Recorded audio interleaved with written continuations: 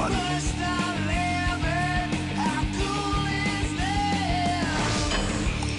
Welcome to How Cool Is This, the 5-minute podcast about your ideas. To get on the show, call our hotline, 848-863-9917. In this episode, we have an idea from Marissa Schwartz.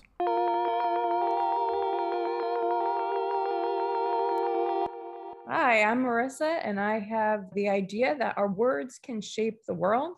I founded a book publishing company called Gen Z Publishing that's based on just that. We publish a diverse range of books and authors who have different things to say. The more voices and the more unique voices that we have talking about these topics, the more it will shape our world and improve the reality that we live in, the different systems that we have, the way we communicate. I believe that books are a great part of that. That's why I have this book publishing company where people publish books about their ideas. And, if enough people read them and if the right people, open-minded people read them, they can implement them in their own lives and, shape how we live. How cool is that?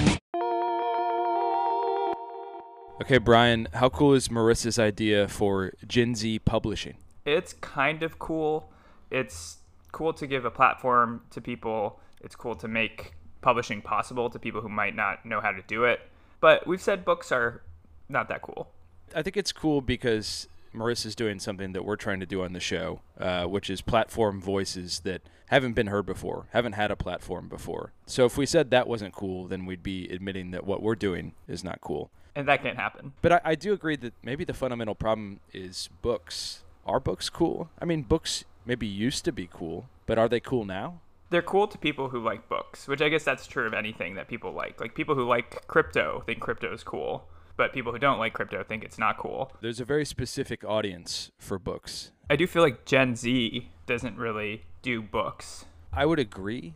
But I guess the only reason I would say that is because the media has told me that Gen Z doesn't read books. But I have to admit, I don't know anyone in Gen Z, so I'm not sure if that's true or not. Well, and I guess Marissa isn't necessarily trying to publish books for Gen Z audience. She's trying to publish Gen Z voices. So maybe it's taking what Gen Z is saying and not presenting it in a 5-second TikTok and saying, hey, 65-year-old person who's anti-progress, here's what Gen Z thinks in a way that you're used to consuming content. Delivering new ideas to boomers in a form that they're familiar with. Yeah, that's very cool. In fact, I think that makes me take back what I had said previously. It lends legitimacy to the generation. They're actually a group of people with a group of ideas instead of just a marketing demographic.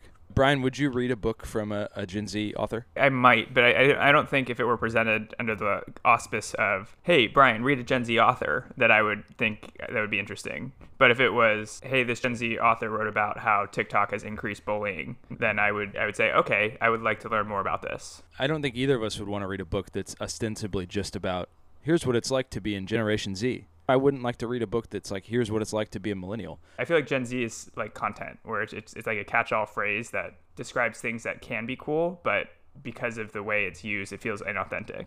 Like anyone who says Gen Z is not in Gen Z, it's people who are trying to capitalize off of the authenticity and coolness of a younger generation. Right. I feel like there are other ways to acknowledge that we are publishing authors with a certain perspective from a certain generation without just saying we're publishing Gen Z authors. What could Gen Z publishing do to be cooler? I wonder if Marissa's organization could have a cooler name.